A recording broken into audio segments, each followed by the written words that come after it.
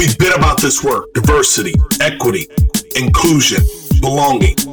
Shared through the voices of a white woman and a black man, we bring lived experiences.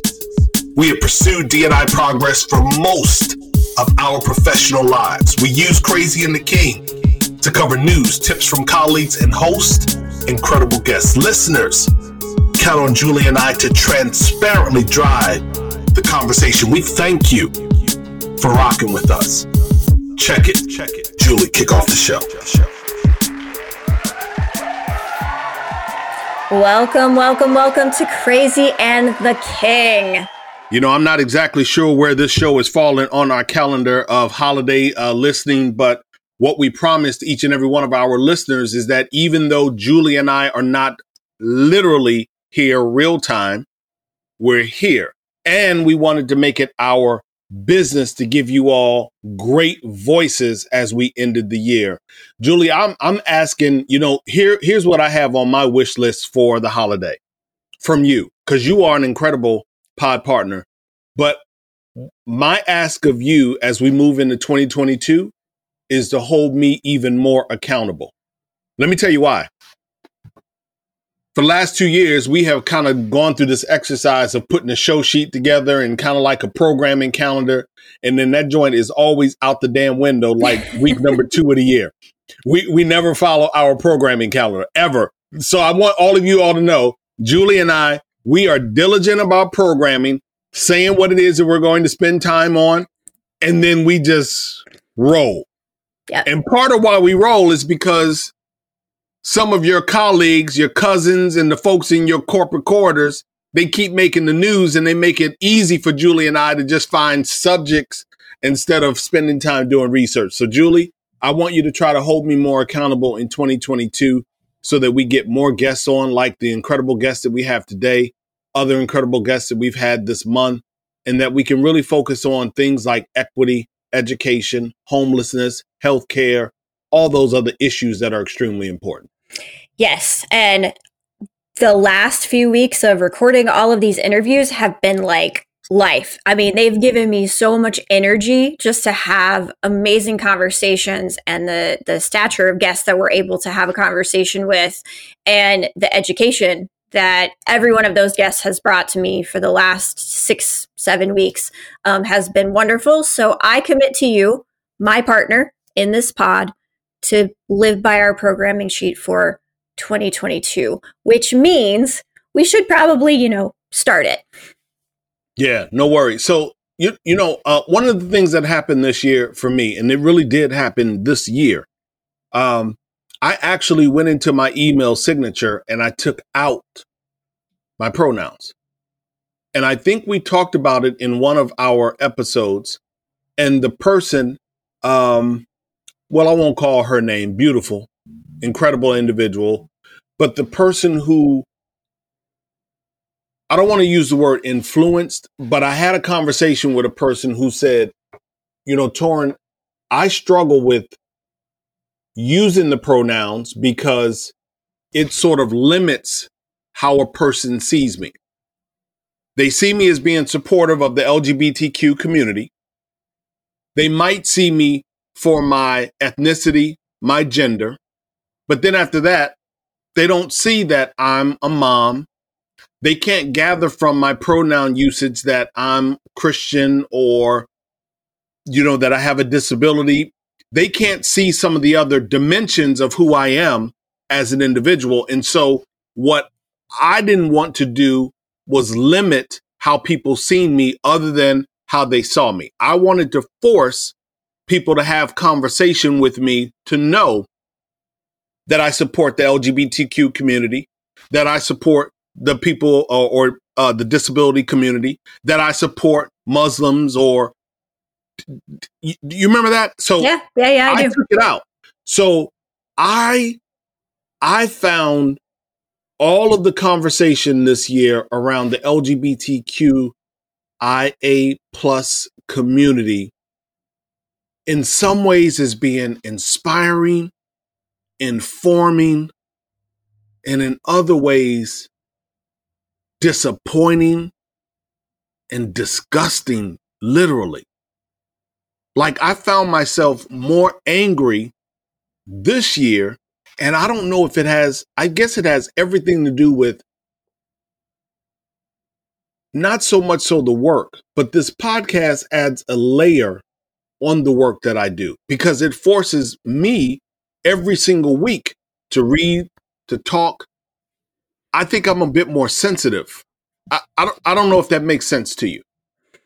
Yeah, it does. I mean, one, we have to think about why we do the things that we do. And two, it's easy to get bogged down in the bad because there is so much negativity that surrounds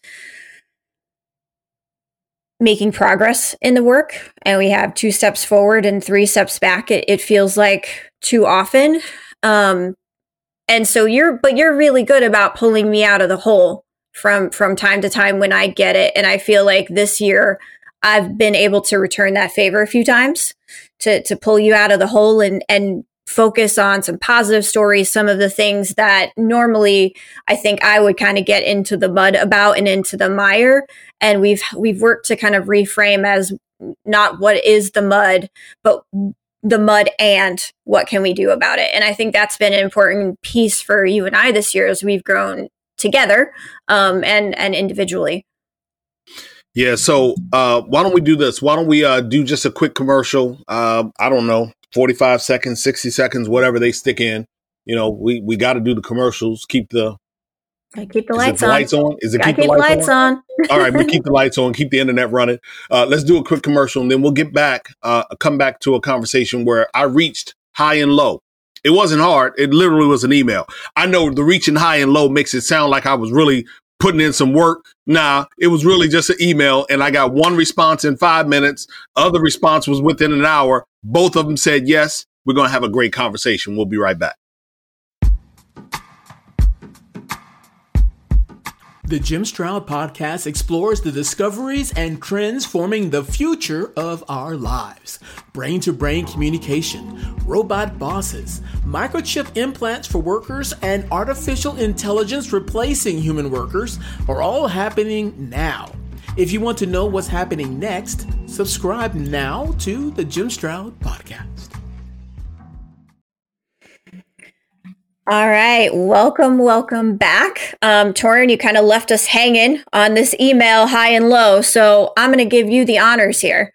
Yeah, absolutely. So again, we've had a lot of conversation this year around LGBTQIA plus issues, and those issues have hit like almost every single cylinder of our community and our corporate life, our personal and our professional life. They've hit family, they've hit friends. And so, you know, Julie introduced me to a saying, and I so appreciate Maria Towns from the Bristol Myers Squibb conversation. And I can't remember how she said it, but I'm gonna go with yours, Julie, for this moment.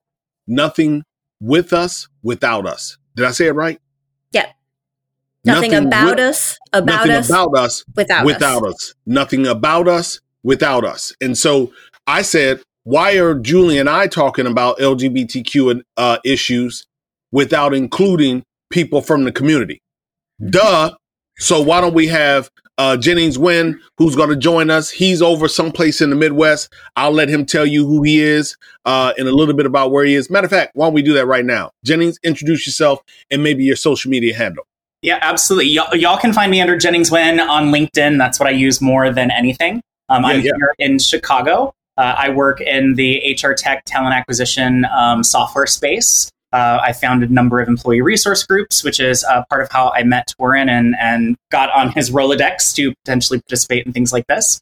I grew up in the South, and I'm really excited to have this conversation. My pronouns are he, him, and I identify as an effeminate queer man. Yeah, absolutely. And then I gassed up my internet buggy, put it up in the air, my little internet buggy drone, my internet drone buggy. I just created something there and I shot that joint across the pond and it landed in an inbox for Joanne Lockwood. Joanne, tell folks like who you are, pronouns, and I love your corporate domain. So share that too. Yes. Well, hi, everybody. And it's an absolute honour and pleasure to be invited on here today. So my name is Joanne Lockwood. I use the pronouns she, her. I identify as a trans woman, binary trans. I transitioned about 5 or 6 years ago, so I'm pretty comfortable in my own skin right now.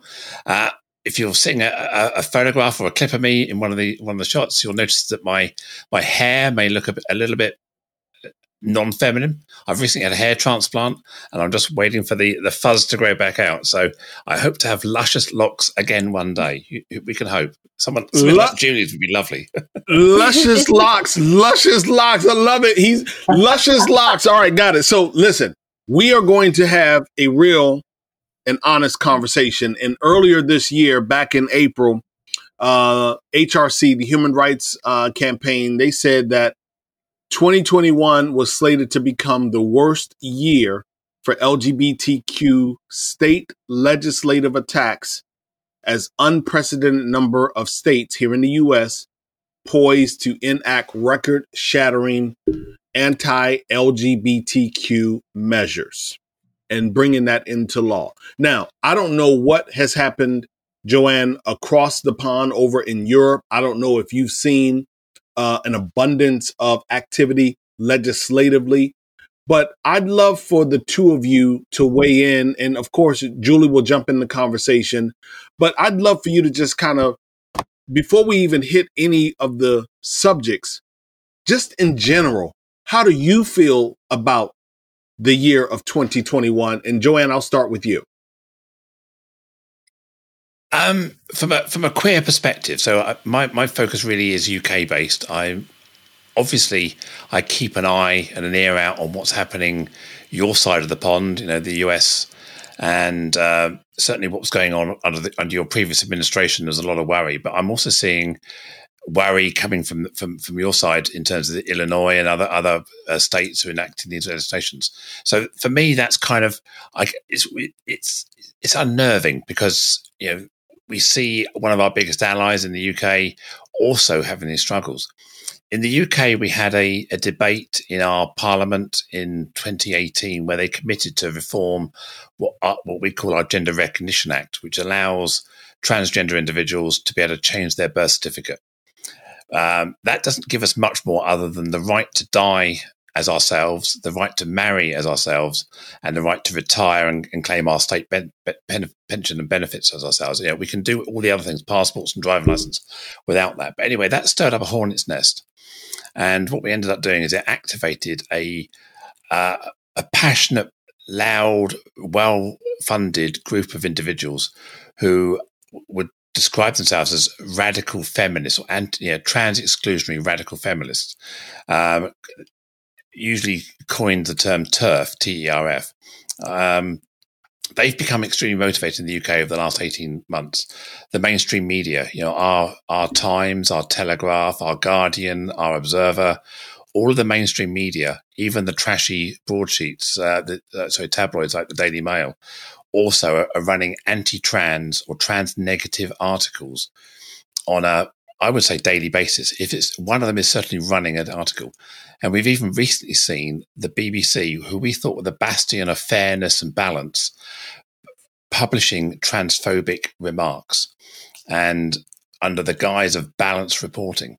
So that we, as a trans community, if you like, in the UK, feel under attack on a daily basis by people who, this is not just about female rights, this is not just about family values, this is about, in some cases, wanting to see trans people have limited access to resources, not be recognised in law. They even want to wind back our Equality Act to remove gender transition as a protected characteristic. So it is quite worrying. What I'm conscious of, though, is that this is a lot of noise, but the public opinion still is positive. So this vocal minority are definitely a minority, but it becomes that background hum, that thing that you can't ignore. So I do a lot of work with corporates, lunch and learns, Trans 101 sessions, etc., etc. And I'm well received. these large corporate global companies are really trans positive. They have staff networks, ERGs. They have trans people represented in their organizations. So I know that they are trans positive. So that the background harm we get, it just becomes tiring. It impacts the mental health of trans people, mainly trans women, because their focus tends to be trans female based. We've got the same tropes about restrooms and bathrooms. We've got the argument around trans women are really predatory men in dresses, stalking women and threats. We see the same arguments around trans youth having their bodies ruined, denying them choice. We now even hear new arguments saying that trans people are actually homophobic and lesbian-phobic as well, because we're denying young children the right to be gay or the right to be lesbians by forcing them into becoming trans instead. And this is, we've even had new articles quoting trans people as forcing lesbian identifying women as forcing to have sex with trans people, or they're transphobic. We've seen arguments around prisons. We've seen arguments in sport. So there's this constant barrage. It's like playing whack-a-mole. Every time you think you've sorted the argument out, bang, they pop up with some other argument. And I don't know how they're funded, but I suspect a lot of it comes from maybe America. We look at some of the sort of the radical Christian networks who are funding this, well funded, bringing that in there. I'm even hearing about these networks transferring to Australia now. I'm seeing a rise of anti-trans rhetoric in Australia.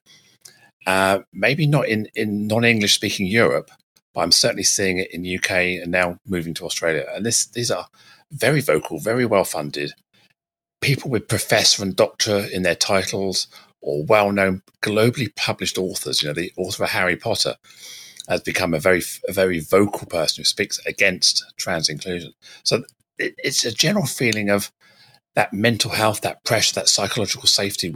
We're experiencing this kind of bombardment. And yes, we can turn off of social media. We can turn the dial down on Twitter. But can you turn the dial down on the BBC? Can you turn the dial down on the mainstream media that you're seeing every day? So that's kind of how I feel as a trans person in the UK, almost with my tin helmet on all the time. Just what's going to happen next? Jennings? I'm sorry, Julie. Yeah, I want to ask a quick question, because TERF is a term that is relatively new to me.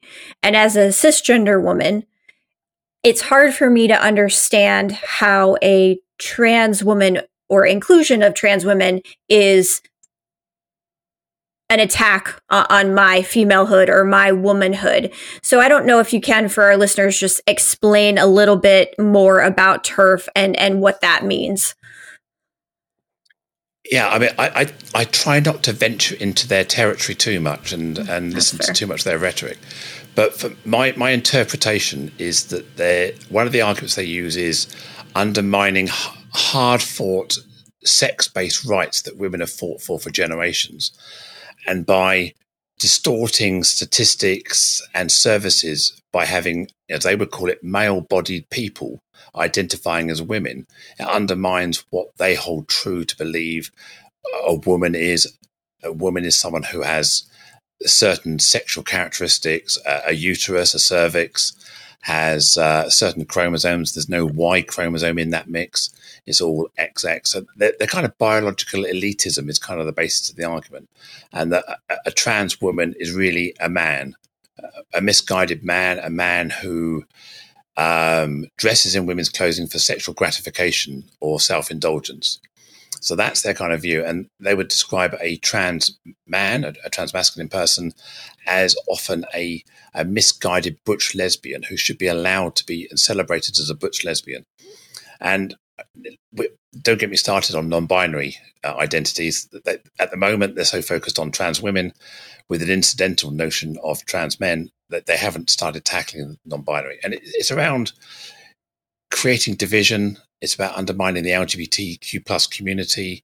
They're attacking our major charity called Stonewall. They're challenging Stonewall's advice into organizations, into government. We've got lots of organizations now pulling out of Stonewall under pressure because they're questioning the advice they've been given. And this is coming out of academia. This is coming out of the mainstream media. This is coming out of well-funded, very vocal, very well influencing minority. Is a we could probably count these people in their tens, not thousands. There's tens of people making lots of noise on lots of channels and getting amplification. That's the challenge.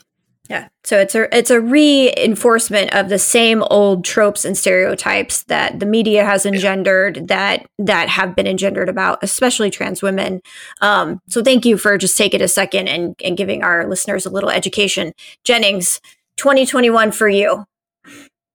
It's been an interesting year. I think, Joanne, you bring up a lot of really great points. The first thing that I kind of thought of listening to you is, when the oppressors of marginalized persons encourage us to infight, to rearrange the deck chairs on the Titanic, they win. And the more division within the subcategories of marginalized persons there is, the more power that minority has. And so, kind of looking at the United States, that's my lens here, in Chicago, we have great things that have happened in 2021. There's, as of July, there's around 1,000 LGBTQIA+. I use the term queer just because I get tired of the letters, but that's a personal preference, that are in some form of office. There's at least one queer person in office in every state but Mississippi, which is where I'm from. But subversively, there's all of these laws coming in, particularly around gender identity in trans youth, to keep people from competing in sports, from being able to identify as they are. And it seems very targeted that this loud minority is really going after youth, because if they can cause problems for kids before they become adults, then they've really won to some extent. A good thing that we had, as we've here in the U.S. issued our first U.S. passport with non-binary as a gender. However, there are still, many states and companies and organizations that won't acknowledge that even exists, and it is not a protected status under EEO. Neither is sexual identity.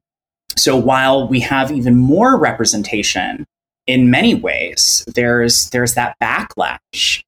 I used to nanny and lifeguard, and I have a lot of friends who have kids, and they don't think anything about someone being trans or someone identifying as queer or gay. They grew up watching Glee and all of this media, and they have friends who identify that way. But it's almost as if the more comfortable general society gets with these concepts, and I even hate saying concepts, these truths, these actual genuine identities that exist whether you want them to or not, the more frustrated the vocal minority gets, and the harder that they try to really, really push. I know we also just had our NFL had a player come out as gay. Carl, I believe his name was. Nassib. And he exists.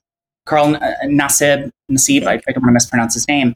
And so that was important. That was historic. That was great. However, just a few years earlier, there was Michael Sam, who was trying to get into the NFL, a black man, and couldn't even get in because he came out before signing his contract.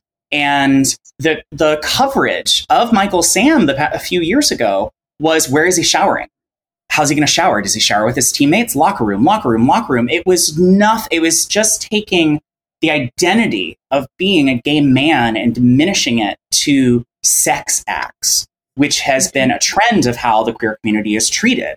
That's where the Love is Love campaign came from. It was, people would say, keep it in the bedroom. There's more going on in a relationship than a bedroom.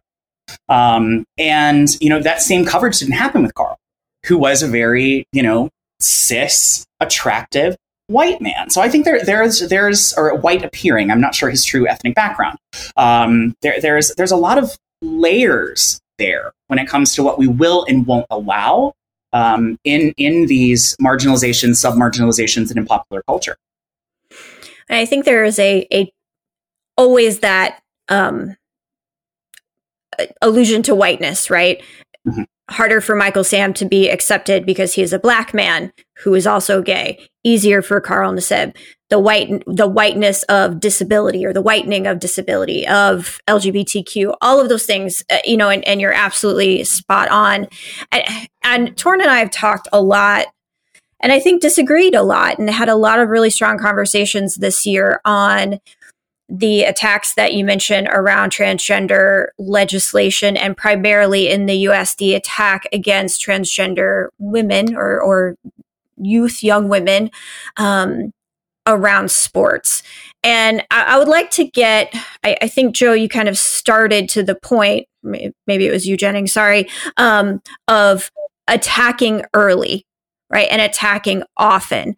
And so, kind of what are your thoughts around how do we as allies, abolitionists, supporters, not allow the vocal minority that is in power in the United States and so many of our state legislatures to continue to convey these attacks on transgender youth? For me, yes, I think this is kind of the circular argument that often occurs. So think about sport. A trans woman, for example, in their 20s, competing in athletics, competing in whatever their chosen discipline is always seen to have an advantage. Their male part of their life, the testosterone, the muscle development, the bones, the cartilages, the blood oxygen density of cells, all these kind of arguments are put forward why trans women have an advantage in sport. And then when we say, well, if we allow our children to identify and begin their life, begin their puberty in their gender that they identify with internally, then we wouldn't be breeding the next generation of trans people who had been through male puberty or female puberty who didn't want to. And that seems to be the argument, is that I always hear this argument is from the radical feminists that you can always spot a trans person. You can always tell they're trans. And maybe they see the threat of allowing people to transition in their youth, that they will go through puberty. They will develop the primary sexual characteristics and secondary characteristics. Their hips, their body shape will generate in a typically female way. And maybe that scares them, because when in 10 years' time, if everyone transitions early, no one will be able to tell. At the moment, the argument works well. You can create this avatar, this demonized image of a trans woman, put lipstick on, a dodgy wig and a bad dress and high heels, and say, look, ha, ha, ha, here's a parody of a woman. This is the trans woman. But when we're talking about everyday trans people who are just as intersectional, just as diverse as every other woman out there, we don't fit these stereotypical tropes, the pantomime dame, the comedic Mrs. Doubtfire image of a woman. We're blending in. And I think this is what, for my mind, this is what tends to scare people, is when they can't tell. How do they know if the woman they're sitting next to is trans? They're worried about that. I got to get in. Okay. So if I'm hearing you correctly, Joanne, what you're saying is that in the past, the transition has taken place a bit later in life. That if in fact we, one, support youth earlier, and I'm just going to throw a number out there. If we start that support when they're maybe 10, 11, 12 years old, and then they can operate freely, move, live freely as they'd prefer to be identified. If I'm hearing you correctly, let's say a trans woman. So now the 10-year-old boy doesn't perhaps participate in the gym as much, doesn't maybe throw as many fastballs and work on. So if I'm hearing you, you're saying that they're evolving as an individual, won't mature so much as a man. And then therefore, when they do transition to being a woman, they won't have built up all of the muscle, the man characteristics. Did I hear that correctly? No. I'm what I'm saying is that every child can throw a ball. Every child can go to the gym. Every child can work out. It's not a gendered expectation that boys do that and girls don't. So girls are perfectly entitled to follow that route if they want to. What I'm saying is the impact of hormones such as testosterone, which build muscle, which alter the brow shape and the bone structure, the way the hips develop, the way the muscles develop. So it's the arrival of testosterone in puberty that causes the development of primary male characteristics. So got that's it. So, what I'm saying. so Remove the testosterone. So got it. So, and certainly not cutting you off because I want us to talk about that. So what you're suggesting is that, and Jennings, you can jump in, Jay, certainly jump in, but what you're suggesting is that in many ways, we should encourage, or certainly we should sign off on a 12-year-old wanting to transition, a 13, 14-year-old wanting to transition. Am I hearing that correctly? I think, not to cut you off, Joanne. I think what you're saying is you're generalizing. I think what you're doing is simplifying a complex issue. I think what I'm saying is that we need to engage with the child. We need to engage individually with the child, look at their circumstances, look at their own sense of self, recognize that child may well have a mature sense of identity that does not align with their gender or sex assigned at birth, and that parents and a support network should be put around that child to work with them as they grow and mature. And that may well include affirmative gender support, helping them socially transition at an early age if that is appropriate, not conversion therapy, not forcing them back into the box, not disbelieving them. And then at a time when they're approaching puberty, look at whether puberty blockers, which are used worldwide for precocious puberty, whether puberty blockers could be used to pause someone's sexual development, whether that's appropriate at the time, again, through monitored person-centric support, working with the family. And I'm not talking about anything here as scaremongering, broad brush, everybody free-for-all. This is a very tailored, person-centric approach to that child, and then looking and evaluating all the way through their teenage years as to what is appropriate at each stage, and putting the child's needs and psychological safety at the center of this, but while also recognizing that they may need support, counseling, and whatever that may be. So it's very, very definitely working with the child at the heart, not forcing them, not influencing them, not trying to convert them, not trying to imprint archaic values of gender onto a child. And then if it's appropriate, take further steps as they grow older. But once you've had the first signs of puberty, the voice deepens, the muscles start developing, the beard starts growing. It takes a lot of, correction in later life to reverse those. So allowing the child not to go through that may help their mental health, may make them more productive in society. And as I say, it's not about creating this blanket, everybody free-for-all. This is not what I'm advocating. I'm advocating very specific, targeted support for that child and the family. Let's not forget the family as well. Jennings? Yeah. I would completely agree. One of the things that stuck out to me that you mentioned, Joanne, was the concept of people being afraid of, how would I know? I can always, clock a trans person and things like that. And I think that concept also transcends many of the letters in the queer alphabet. I think that's one of the reasons why sports, in many ways, whether it be the issues that are being trans youth that are being attacked now, or just even the concept of, an out gay male football player, there's this idea that, as a queer person, you can't do the big masculine thing.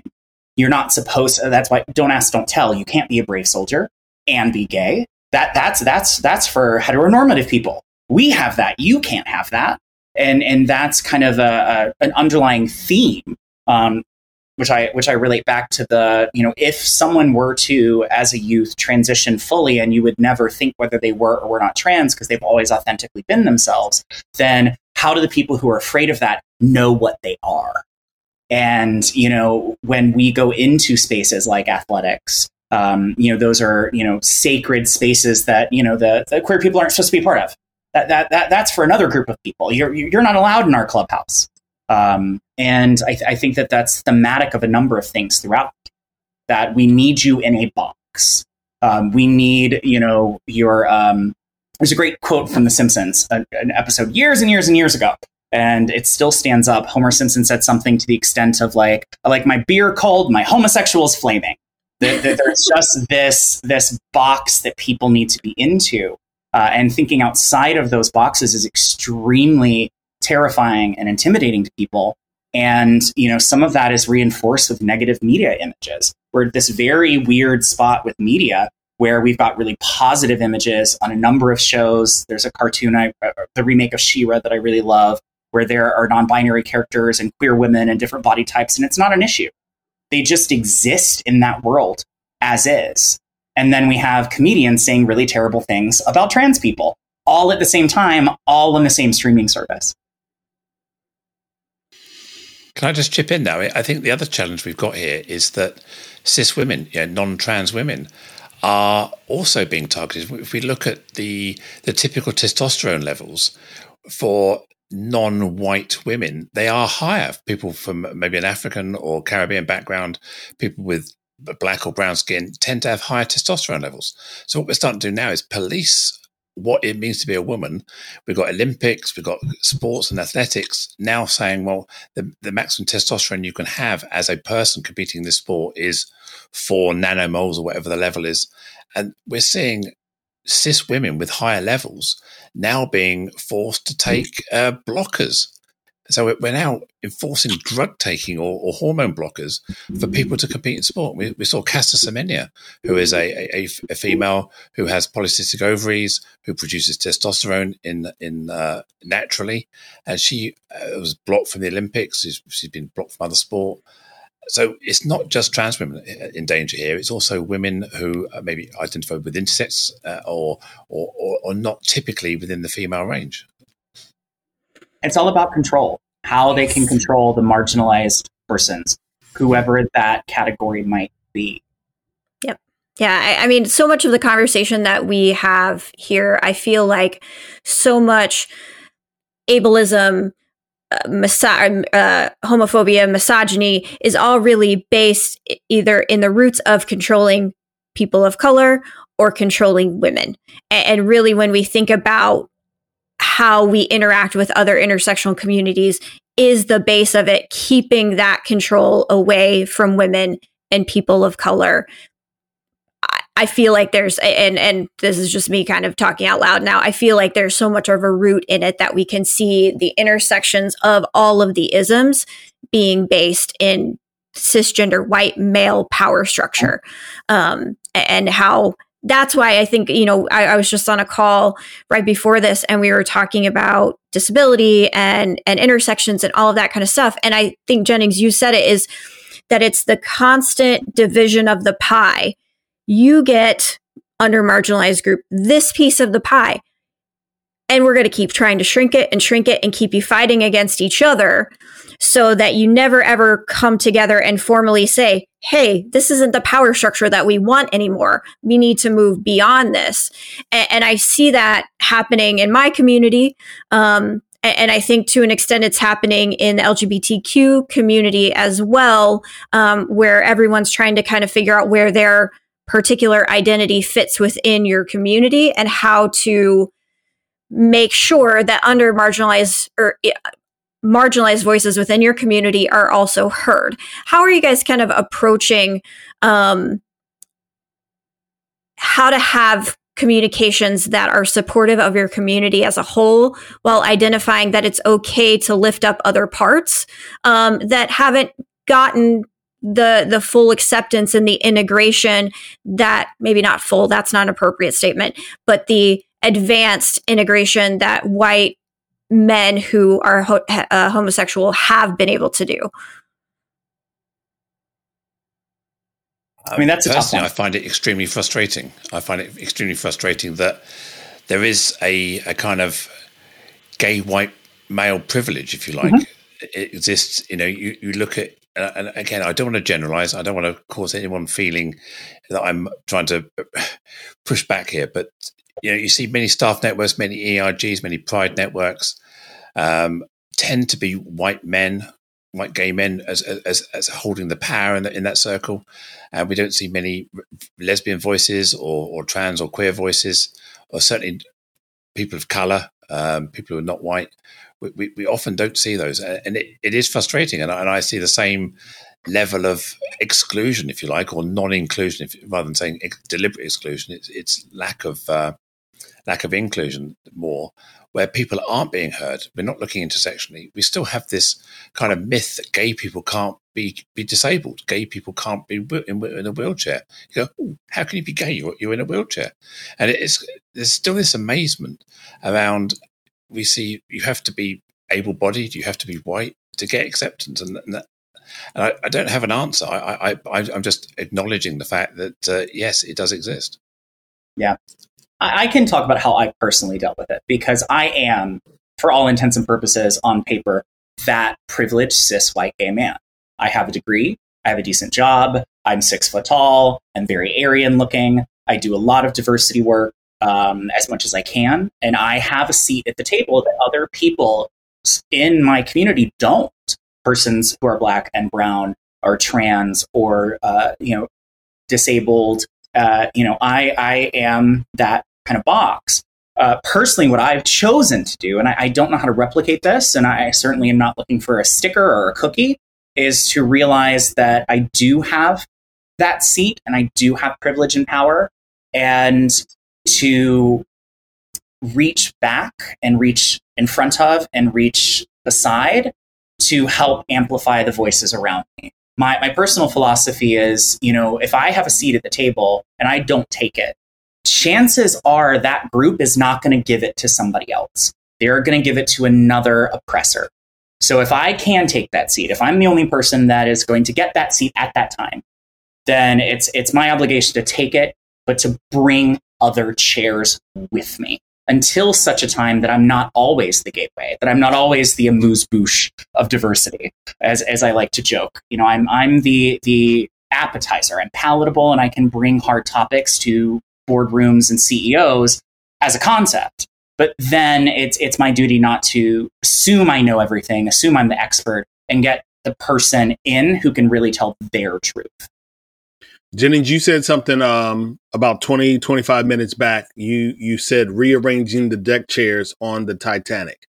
I would hope that as you all are out listening to this episode, I would hope that in your mind, you are willing to rearrange the deck chairs on your personal and professional Titanic, that you would sit differently with the information and the sharing that took place, the story, the perspective that was given by Joanne and given by Jennings. I would hope that you would be most willing to be honest and rearrange those deck chairs in a way that is promising, aspirational, and beautiful. We could have talked for another hour. Like, we literally could go for another hour. But what I want to do now is I'd love to get, your contribution as we close out the year. Her voice. We try to amplify women that are doing things that we feel are significant. And so we wanted to turn that over to the both of you. And so, Jennings, I would love for you to go first. Who would you like to amplify in this episode's Her Voice installation? I would like to amplify my grandmother, Irene Revis, who passed away this year. We shared a birthday, and even from a very, very young age, she could not have cared less about my identity, that I liked to play with dolls. I even asked for a pink birthday cake one year, and I couldn't get one. And she made one for me and said, when my mom was like, "We don't need another cake," she just said, "That's not his cake, it's mine." And she put a little pink My Little Pony on it in the mid 80s. And she didn't have running water until her 30s. Very country woman, strong and proud, and loved me authentically for who I was without question. I remember sitting with Bill Borman in England, and the first time he shared the name of Joanne Lockwood, and we went into a conversation that was a bit deeper over breakfast around diversity, equity, inclusion, and belonging. And so, Joanne, when we prepared for today's episode, you said your friends call you Joe. I'd like to take this moment and say, Joe, who would you like to share in this episode's installation of Her Voice? Thanks, Torian. I remember meeting you on a stage in San Francisco with Smart Recruiters. I think that's the first time I met, and I would consider you my friend as well. So I'd like to shout out to my daughter. The reason I want to talk about my daughter is that when I transitioned about 4 or 5 years ago, my daughter really struggled. She had a huge anxiety. She missed her dad. She missed what dad looked like. She had this mental image of who I was. And so much so that she cut me off for best part of 2.5, 3 years. Even blocking me from her wedding, from social media. She wouldn't talk to me, she wouldn't acknowledge me. I was instructed never to send her a birthday card, and she went as far as that I was effectively dead to her. So I was pretty down, I was pretty low. Something traumatic happened in her life, which I'm deeply sad about, but it triggered her to want her dad in her life, and that was about 18 months ago. And from that point forward, I remember we met for the first time. It was like we'd never not met. It was kind of like we were just carrying on. We'd pressed pause for 2.5 years. And I was able to give her away at her wedding on the 3rd of July this year. I walked down the aisle. I gave the father of the bride speech. And I celebrate every time I'm with her because she makes me feel special. She reminds me of the power and the value of family. Also, that time is a great healer, and that with dialogue, with talking, and letting people have space, you can heal a lot of what you would believe are unsolvable problems. So, all power to my daughter. She's a fantastic, powerful woman, and she's got a great career and life ahead of her. Julie, what an incredible 2021. Like this right here, when we decided that we would end the year with the voices of others, I knew it would be good. I just didn't know it would be this good. It's this good. Yeah, I didn't know it would be this good. So I got to say thank you to the both of you, Joanne Lockwood, to Jennings Wynn. I just appreciate your sharing with us on today. I can't say it any better than Jennings did. Rearrange the deck chairs on your Titanic. Julie and I say we absolutely appreciate each and every one of you. We want you to enjoy the remainder of the holiday season. We promise you that we are going to keep our nose down, our eyes up, and we are going to continue to bring compelling and incredible voices to Crazy and the King.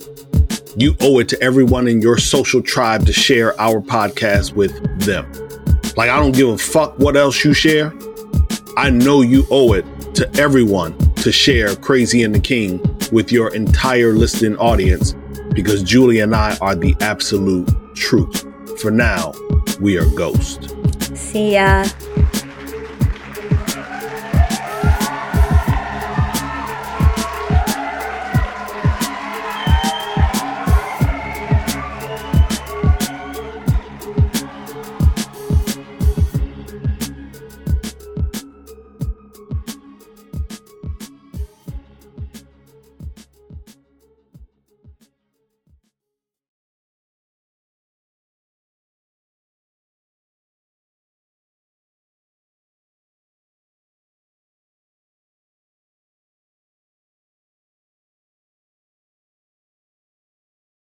You've got questions, we've got answers.